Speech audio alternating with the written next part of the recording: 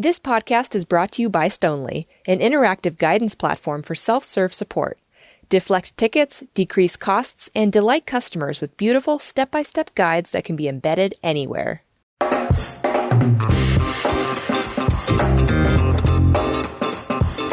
Hey everyone, welcome back to Beyond the Queue. I'm your host, Meredith Metzger, and this week I'm excited to welcome Ashley Sachs, Director of Support and Success at Whereby. In this episode, I talk with Ashley about how she balances agent growth with relentless productivity. With a little inspiration from Ted Lasso, Ashley shares how she manages that delicate balance, how she helps agents discover their spark, and how a culture of growth empowers her team to crush their KPIs. Hey everyone, welcome back to Beyond the Queue. Today I am very excited to welcome Ashley Sachs. She's the Director of Support and Success at Whereby. Ashley, thank you so much for joining me today. Thanks for having me. I'm excited. Me too, and I love what we're going to talk about today. So I know that you are really passionate about leadership.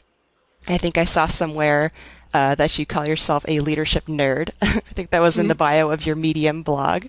So today I want to talk to you about leadership. And in particular, how to be the kind of support leader that helps agents grow personally and professionally, but while also still maintaining a productive team that's still hitting your very real day-to-day goals and metrics. So to get us started, can you just tell me a little bit about your leadership philosophy and where you draw inspiration from? Yeah, so my leadership philosophy has been years in the making right now. So it comes from several different places, different mentorship relationships, different books or classes I've taken. But really, it's rooted in human approach to relationship and curiosity, honestly. And I actually just had a little bit of I would say, an epiphany for myself just a few months ago. I was doing a rewatch of Ted Lasso before the season 2 premiere, and ended up inspiring me to go on like a little bit of a fangirl spree and listening to some podcasts from the actors and writers of the show, and actually was able to tie that back into a little bit of my leadership philosophy. There was an interview on a podcast episode with Brene Brown and Brendan Hunt. Yes, don't we all? Brendan Hunt and Jason Sudeikis, and they were talking about the creative process and how leaving space in that creative process is really important. And I got to thinking, you know what? That's a lot about how I approach leadership. Like leaving the space for growth is really a big part of what I do and how I've built my teams. So there's a lot more in there, but I was excited to be able to think about that a little bit more. And then in the podcast, Brendan Hunt had called that kind of creative process a lattice. And so I latched onto that and I was like, that's really cool. So I like to say now that my leadership style is kind of like a lattice. Building the frameworks and the processes that you need to for your team for them to grow, and leaving space for their creativity and their input, especially on remote teams. That's really important. So to sum it all up, it's leadership is a lattice for me, and something I'm really excited to kind of build on more in my future now too. I love that. Yeah, and when you told me about that, in our pre-interview process, I went and looked for that episode and I was reading the transcript. And it's such an interesting concept to think of leadership as a lattice as opposed to the traditional ladder. It's not that, leaders are, up above trying to talk down to their employees or anything. It's that, like you said, you've created those processes, you've created space for them to figure things out on their own without you necessarily telling them what to do every step of the way. Yeah, and the really cool thing with the metaphor of a lattice is there's different types of lattices. So not all of them are wood checkerboard, as you would think. Like there's different plants that grow different ways. Sometimes that make their own infrastructure, honestly, eventually as they get to be mature plants. So I think that's a really cool way to think of it. I haven't really dove in too much to relate that back to leadership yet, but that's been something I've been noodling on. But it is really cool to see, and that can tie into a little bit to situational leadership too, right? There's different ways of leading in different situations or with different people. People like to be led differently. I mean, we're humans. We're all a little different. So, yeah, definitely. Okay. So I'm curious as a support leader at Whereby, how do you go about helping your agents grow? And how do you promote that culture of growth on your team? Yeah, so I start these growth conversations really early on. Honestly, like in the recruiting process, we talk a lot about growth, whether that's an ambition of moving into leadership roles in support, or simply getting exposed to a new business, a new career path. Growth doesn't necessarily have to equate to a title change. It equates to a lot of different things to a lot of different people. So getting at least a starting conversation around that in the recruiting process is always something that I do. Like, hey, what does growth mean for you? Where do you feel like you want to dial into your growth at Whereby? What are you hoping for? So we talk about that really early on. And then we harvest that a little bit more with our team culture with support. So we do a QA process that we love. And so we do a QA process with chats and tickets. And that's a peer review process. So we all take part in that. And what that does is it just really keeps that conversation of feedback going. And it makes everybody really comfortable with feedback and learning from each other, part of our DNA. So when it does get to that point where we have to have those not so fun feedback conversations, it's a lot easier to get through, and yeah, just to have that habit in place first, and then also we have the whole team take part in onboarding new teammates. So that's really cool. And in a part of that onboarding process, we build in intentional reflection time. So our onboarding process is about 10 days to 2 weeks. That's kind of what we give our new hires. And then, so 2 days into their onboarding, we have a quick check in with myself and our support leaders, and we say, hey, how's it going? Do you feel like the content and the learning is too fast enough for you? Is there anything that you want to backtrack on and dial in a little bit more so far? And then, so that's our temperature check that we start with. And then at the end of the onboarding, the end of the 2 weeks, we'll usually bake in about 15 minutes in our regular team meeting sync that we have on a weekly basis, and then do a reflection period. What went really well about onboarding? What could we improve for the next new hire that comes on? And it's really cool just to see the whole team take part and really get value from it. And also builds relationships on top of that. So that's one of the unique things that we've done is in regards to growth and learning and just having that as part of our culture as a whole. Yeah, I love that. It seems like for you, part of promoting that culture of growth is getting everybody actively invested in it. Like Mm-hmm. regardless of job title, regardless of rank, they are all invested in helping each other grow, and that's really cool. Yeah, and I think it's really important not to discount like the little things that you can do too for a remote team. So like one of the things that we also have is a CS library in our Notion. Any kind of articles, podcast, books that any of us have read and learned from, we have a library of those in our Notion. So we kind of add on to that as we get it. And that's really cool. I mean, that's something really small. It's really easy to start with. So that's always a good thing to have too. Very cool. Is that like external inspiration, like learnings, outside of your organization or Hmm. okay. Yeah. So yeah, I mean, I threw the the podcast from that I spoke about earlier, like that's in there. Any kind of Okay. leadership podcast that we talk about is in there. Yeah, and then things directly from our people team as well. So that would be something that I would say growing from a seed Series A startup into a bigger company with more formalized processes around leveling and growth. Like you can't discount the support that your people team is going to have for you and being able to actually put a lot of formality around some of these things as far as growth is concerned. So that's our people team has been instrumental in helping us in that. So I would also say there's great things you can do inside support at a certain level and a certain size, but then eventually as you grow bigger, you will need the support of your people team. Yeah, that makes sense. I'm curious in what ways has your people team assisted you with creating this culture of growth on your team? The really cool thing that we have at Whereby is that our people team actually are set up the way we have them designed is people as a product is what our VP of people has done for us. And so our direct people partner that we have is dedicated to support, sales, success, like our whole commercial team. And she actually came from a support background. So that's really cool.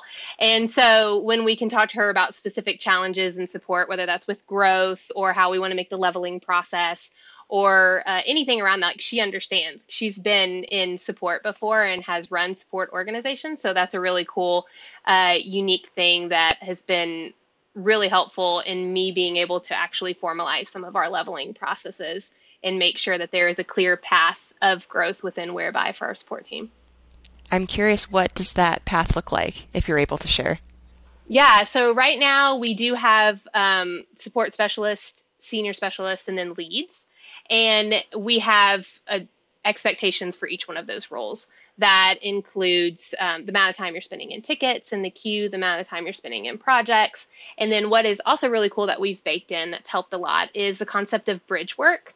So say you're a support specialist and you're looking to excel to a senior role and you want to explore what that might look like or delve into maybe some projects that might be kind of a halfway point in between the two. We've already identified what those projects look like. So we have that concept of bridge work to be able to explore and say, hey, if you want to start having these conversations, let's try these things that might help you elevate you to the next level and start taking on what might be what a senior does, but still be able to be on your plate as a specialist. So, okay, very cool. I want to back up a little bit to one of the first things you said, that you introduced this concept of growth like very early in the process when you're interviewing people. And I'm curious what made you decide to go that route and what have been some of the results you've seen from introducing it so early? It shows ambition, right? At the beginning of the relationship, I think is really, especially as a remote, fast-paced startup, you have to hire people that are comfortable with learning all the time and having a really good ambition and a really good forward-thinking mindset, because it's not just about their personal growth too. Like when they have that forward thinking mindset and can think outside of just the box of a ticket or a chat that they're having, they think about the customer journey as a whole. So I think it's a characteristic just of a great support person too, like wanting to be able to think outside the box, wanting to grow and impact change that would ultimately influence a customer journey. So I think it's dialing into the learning characteristic and being able to harvest that into support and into the role and give them the freedom to be able to flex those muscles really well. Very cool. And I assume it's worked pretty well for you.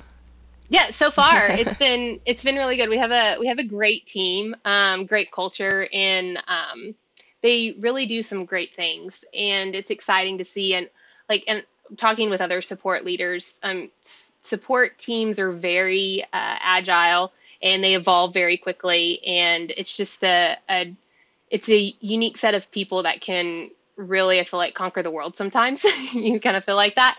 So yeah, it's done well so far. Awesome. Well, you mentioned the fact that your team is fully remote, so I kind of want to go in that direction a little bit. So how do you make this space for agent growth? How do you promote this culture of growth when your team is fully remote? Yeah.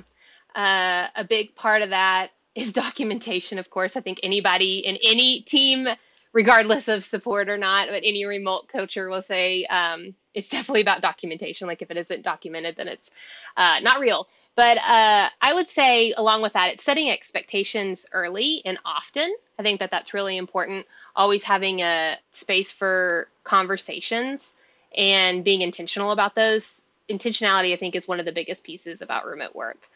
We don't have those really easy conversations when we're co-located, tap you on the shoulder, see how you're doing, or the water cooler talks, as people like to call them. Since we don't have that, we have to put extra energy into creating those spaces. So yeah, I say set the expectations about the role early and often. Like go ahead and get that in your documentation, check in with your people on that in one-on-ones. And that also helps harvest the evolution as the company grows. I think that's really important too, to have a little bit of flexibility there because the company is going to change your customers are going to change. So that has helped a lot. And then cross-functional relationships have been really helpful for us, I think, in the sense of impacting the customer journey. You have to engage with product managers.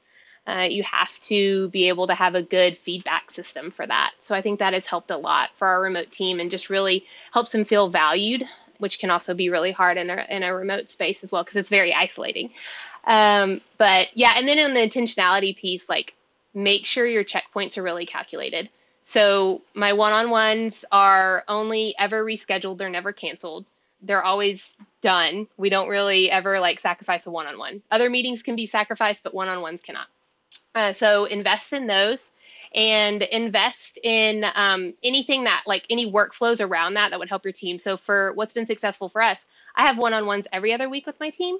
And the weeks that I don't have a one-on-one with them, I use a tool called 15Five, and it sends them an email, has them fill out 3 questions, sometimes 4. I will rotate a 4th question just depending on what's going on in their journey, in their business. I have different questions for my leads and my customer success managers than I do for like my regular senior support specialists. Those happen every other week, and they help shape some of our one-on-ones and also just gives me a check-in point. And I think that that's really important. It's consistent. It gives them space to tell me things that might be going on. And then if they don't want to tell me there, they can tell me in the one-on-one the following week. So I think that that's really important. However that works for people. Some people use Notion to document their one-on-ones with a shared page, or there's other really great tools out there that will help with that. Or just a plain old Google Doc will work wonders as well. So yeah. Okay, I'm curious what questions or what kinds of questions do you ask in 15Five? So the typical ones are around, what'd you do the past 2 weeks? What were you proud of? What do you want to work on the next 2 weeks? And where do you feel blocked? And how can I help with that? So those are two, ask those questions. They might be asked in like slightly different ways, but that's pretty much the spirit of the main 3 questions that always come up.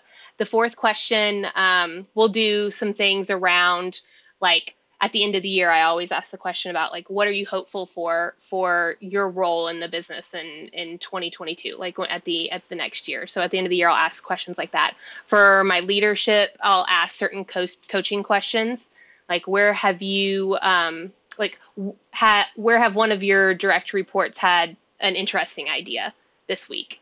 How did you dive into that?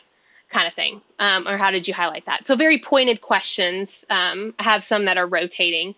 And then if there's any kind of like, we have a little bit of seasonality in our business. So if it's a really busy time, I might ask questions like, what was difficult about this season and what could have possibly made it better? Was that a process maybe that we need to work on? Or was there something else maybe that we need to find to prepare us for the next seasonality spike? Okay. I see how using 15Five kind of fits in with your goal of documenting everything. Yes, documentation. Yes, exactly. Yeah. So I would say don't discount your note taking, and so don't ever skip that. And also just be really purposeful about your reflection as a leader too. I think is really important. Like just sitting down, giving yourself 15 minutes after a one-on-one and being able to digest what happened during it and documenting that. So it's just better for you to be more present in the next one as well. Mm-hmm. Yeah, I love that. And I can see how combining both in-person one-on-ones with sending questions every other week, I can see how that would be helpful for people who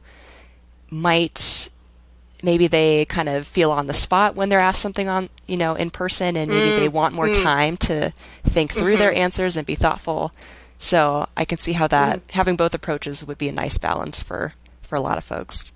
Yeah, and that could actually lead back, to the when we talk about lattices looking differently and being made out of different things.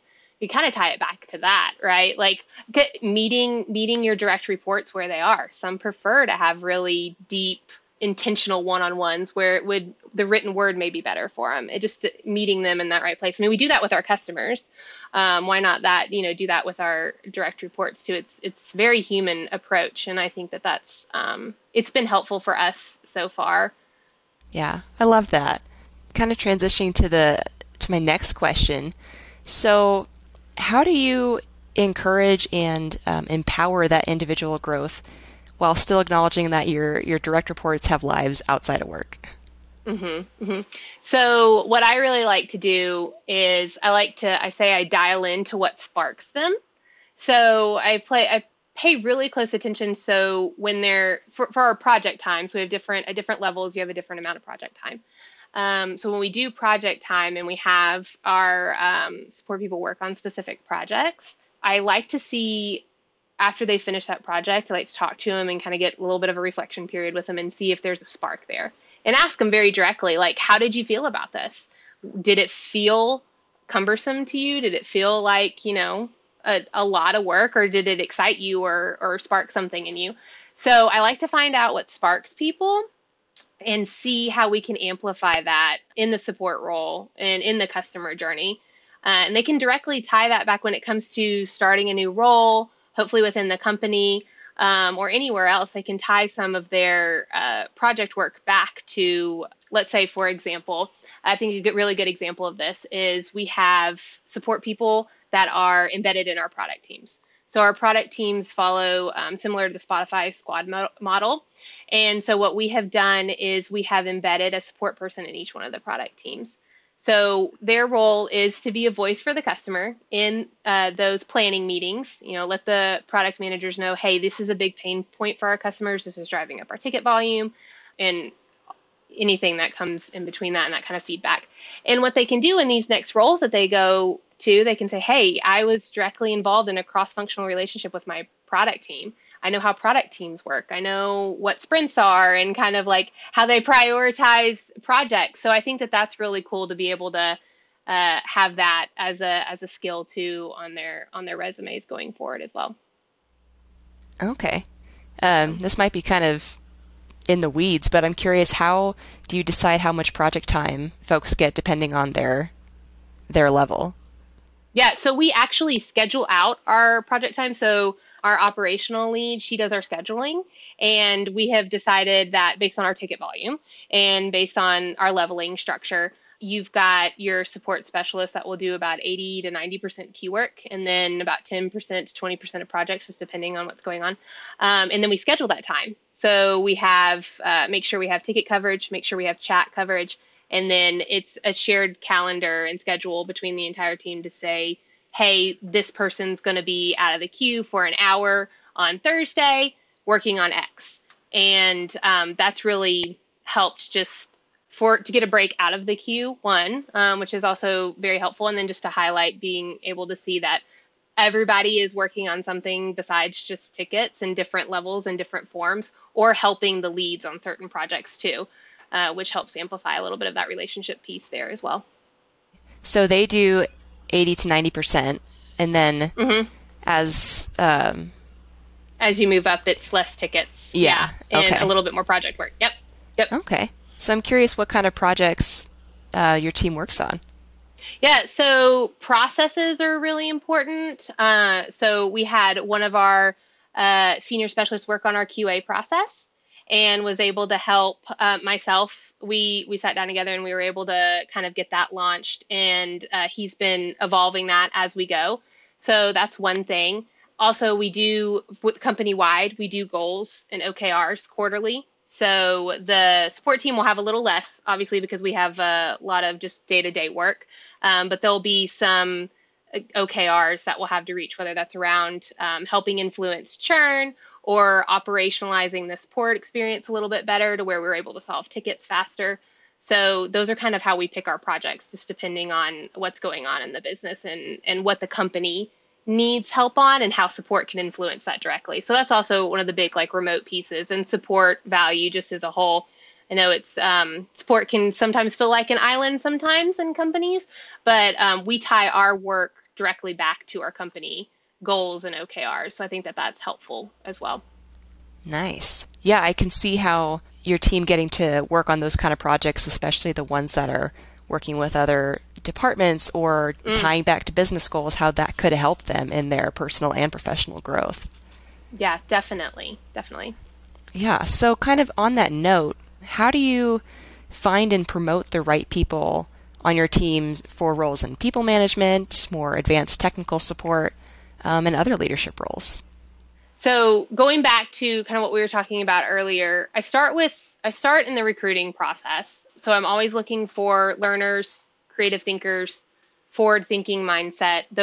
I think those are the hallmark characteristics that really make great support people, but also make really, it drives ambition and also makes, people that are more likely to evolve into other roles and just a good type of person all around. So I start with that, making sure that we're finding the right people.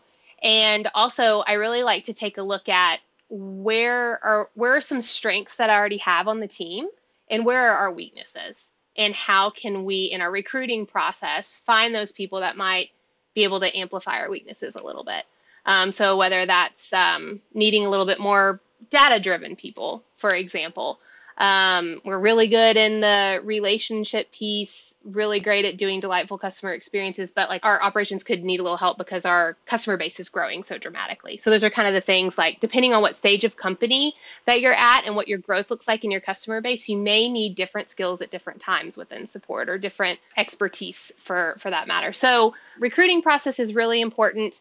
And then after recruiting, when it comes to like promoting and career growth, all those characteristics that I look for in leadership roles really show up in taking initiative on certain things, like being really fired up about a customer issue and not really asking permission to do something about it, but feeling empowered to say, hey, this is a problem and we need to address it. So I see a lot of like leadership things that will come out of those kinds of situations that we might come into.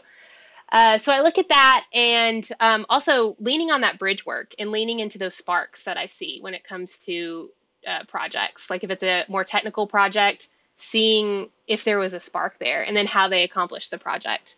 Was it something that they wanted to dive more into? Did they finish it on time? Was it done well? Did they stay up to date with it as we needed to? So really, I think it's a lot of different things, but it leads back to recruiting and hiring the right people, giving them space to find their sparks and find the things that really drive them, and having some processes in place that will be able to let them do that. Having defined ticket time and defined project time, having those bridge work things in place, a lot of different things for that. Okay. So I'm curious, for the folks that you promote to maybe team leads, they start supervising people. How do you go about identifying if they would be a good people manager? I think, again, initiative is really a big thing there. Initiative for their team, right? And being really concerned about the health of their team, I think is one of those hallmarks that I look for. Seeing them be really excited for their teammates' personal growth and wanting to take part in it, whether that's with having them really jazzed and excited about the onboarding process. The way we do that is each one of our team members will take a portion of training, whether that's a product walkthrough, whether that's learning about the more technical back end of our system, whether that's talking about how to use our ticket tooling system. It's cool to see your potential leaders. You'll see a lot more spark there too. Like, yes, I really want to teach this person. I want to see them that excel and succeed here. So I think I start seeing that a little bit early, maybe in the onboarding process, and then kind of like trying to follow that bit of, I keep on using spark. I don't know. There's not another way to describe it for me, but like keep on following that and making more space to have that show up more. So I think people leaders, you'll definitely see a lot of jazz for seeing the rest of their teammates excel and being very concerned about the health of their team. Mm-hmm. Oh, I love that. My overuse of Spark, or just been well, it's funny because it makes me think of Ted Lasso again, which I know we talked about earlier. Yeah. Speaking of people who like to help other people find their spark. Yeah, exactly. It's all roads lead back to Ted Lasso in some way, exactly. Shape, or form. Yeah. So I'm wondering, so as you're going about fostering this culture of growth on your team, how do you do that? Like promote that growth while also keeping your team feeling happy, fulfilled, but also focused on your day-to-day business goals. Like you have very real metrics that you have to hit. It Yeah. seems like a lot to balance. So I'm curious Yeah. how you work through that. It's super delicate. And I think the best thing that we've been able to do is being realistic about, like, there's going to be bad seasons or hard seasons. Like, there's going to be I mean, we all just came through a worldwide pandemic. That was a very hard season, and I feel like there wasn't really any growth for us. We were just actually just kind of like treading water as best we could at that time. So I think it's being realistic about that, and being able to be vulnerable about that too. Like, as a leader, going through that time with my team, I was very much like, this is really hard. And if you're struggling, that's okay. I'm struggling too. So I think that that's really important, to be real and honest, and allow space for that specifically, first and foremost. But also then, like, leading back to those processes that you can build. I think what really helps us is having those schedules. They can be flexible and they can evolve, but being able to schedule our time and know when somebody's going to be in the queue or when somebody might need help in the queue, I think that that has helped a lot for us to set forecasting and be able to be realistic about our, OKRs and our quarterly goals of what we know our regular ticket volume is and what we can handle on top of our regular ticket volume. Okay. So, yeah, I'm curious, how do you kind of balance your time and energy as the support leader between, setting up those processes, helping your people grow personally and professionally, but also making sure that you're still hitting, the metrics you need to hit for your company's OKRs? For that one, I'm going to lean back into our documentation and being able to forecast, like, the time that we need to reach a certain goal that feeds into our specific company goal. For example, I'll take when we launched live chat for our customers. We had to look really hard at what our busiest times of the day were, how many people we needed during the busiest times, and we had to experiment with what kind of chat volume we could handle during those times. There was a little bit of guessing, estimating to start with, but we set ourselves up to realistically say, okay, maybe we might need 1 to 2 people in chat. Like, worst case scenario, we might get 4 chats at one time. Let's start with that. And then this is how many tickets we typically get during these hours. So we need to forecast for that.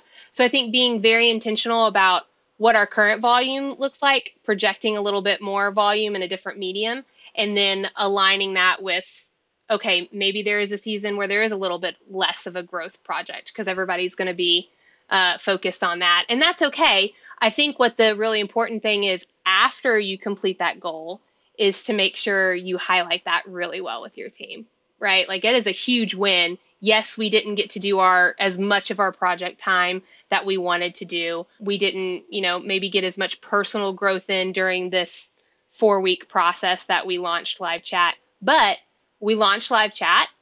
Our tickets are probably going to go down because now we have a live medium, and then we get to do something really fun. Like, actually, a lot of our support specialists love doing live chat more than they like doing tickets. So I think it's, like I said before, like, being realistic, setting those expectations early. Hey, we've got this goal to meet.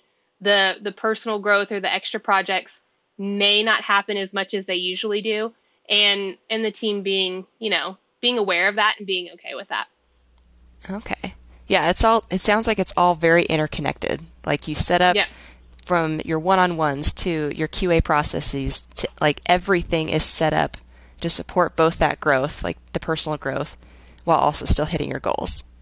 Yeah, and there's really cool things you can do.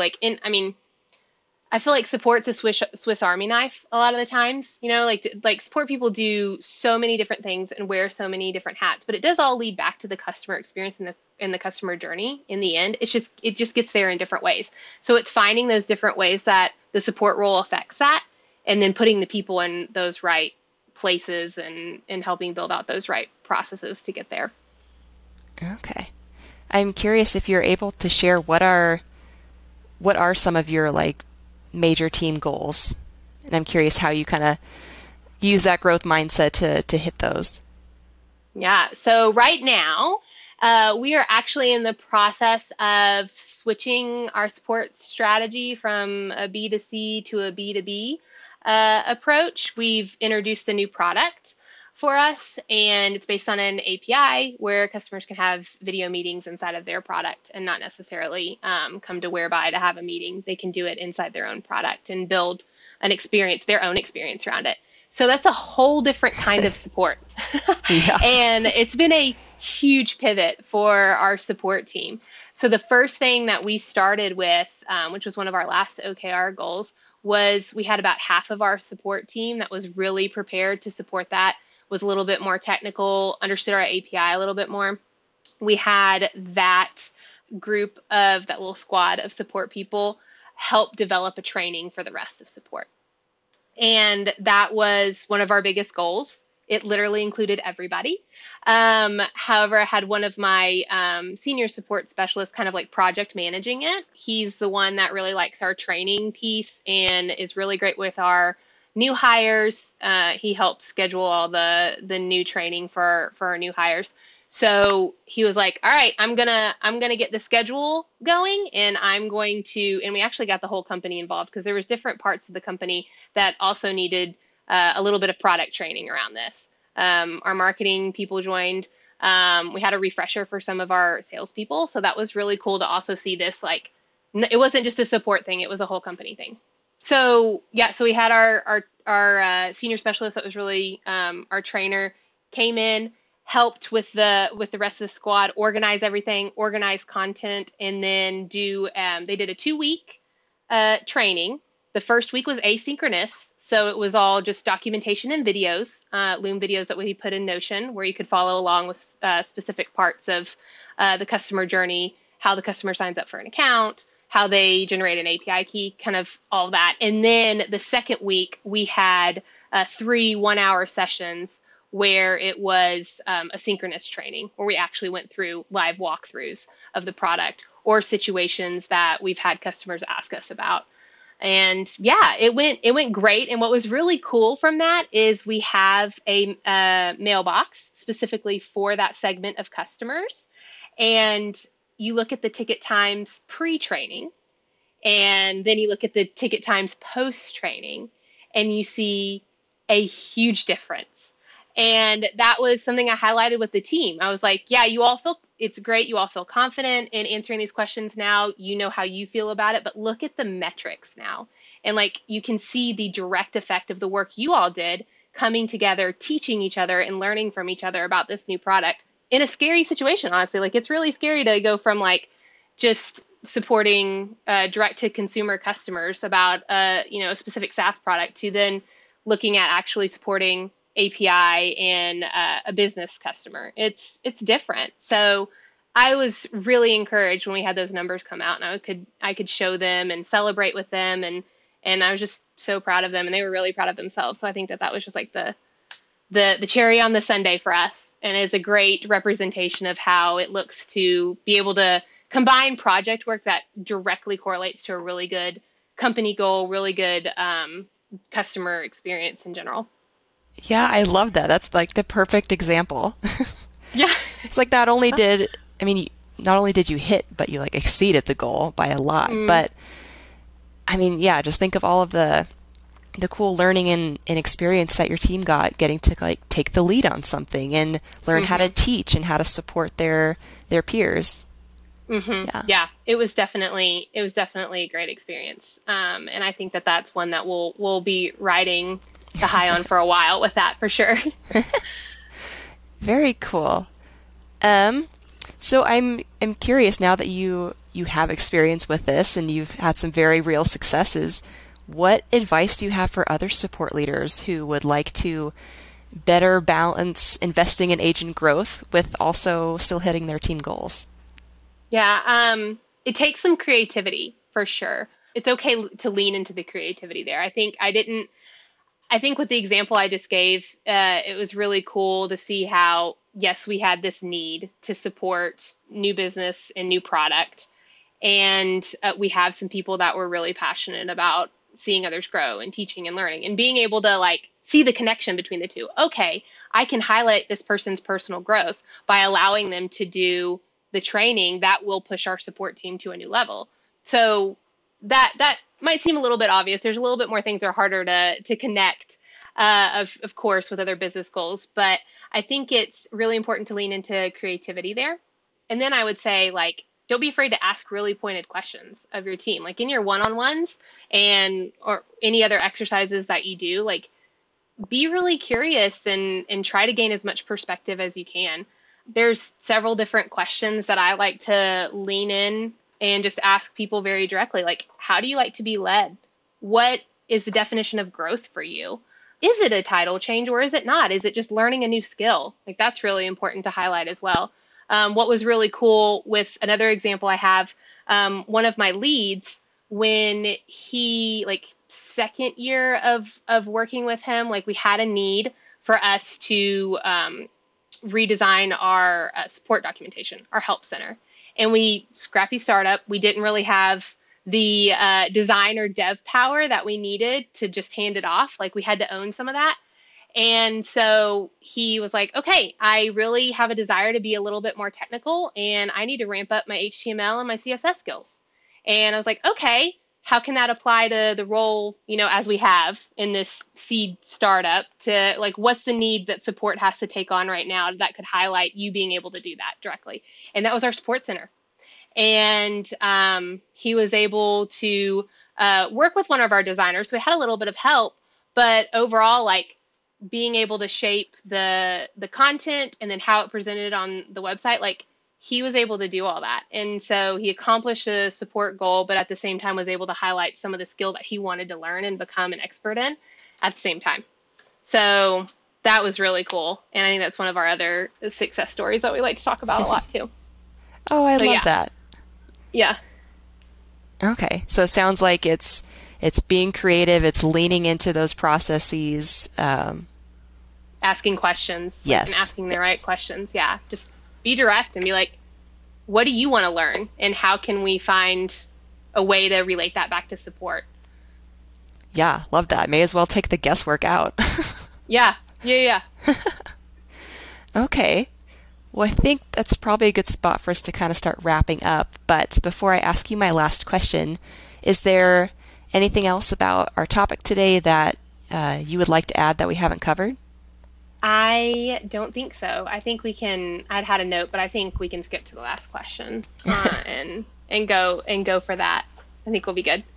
Okay. So my last question, this is the big one and the broad one. But in general, what advice do you have for up-and-coming support leaders? Yeah. So I spent a lot of time here talking about, like, pouring into your direct reports, how you really build your culture. And I think what I would like to go back to is the leader directly, I think is also really important in this equation here too. So I would say make your commitment to your values and boundaries, like, really early in your leadership career. And be intentional about checking in on those on a regular basis. Like, they're going to evolve. They're going to, move around a little bit as you grow, as your life experiences are different in different ways. But it's really important to commit to those because that just really makes you a better leader. You got to make time for yourself. You have to make time for what's important to you. And just solidifying that really early is great, because as you grow, as your company grows, in any kind of career progression, the later on down in life, it's going to be a lot harder to set those guardrails. So I always like to say that, and it's something that I was told early on and see a lot of value in that now. So make your values and, your commitments to yourself really early and stick with it, and be flexible in those as you need to be. But keep checking in on those and make sure you're within those. Okay. I know I said that was my last question, but I thought of a follow-up. I'm curious what committing to boundaries, especially, I'm curious what that has looked like for you. Like, how do you do that?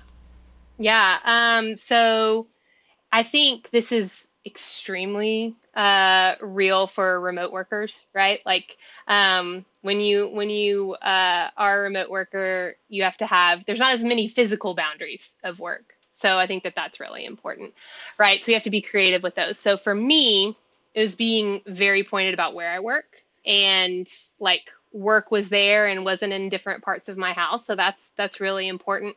And then also like for, having a family, I think is really important. Like I'm very much like, this is family time, and work does not impede that.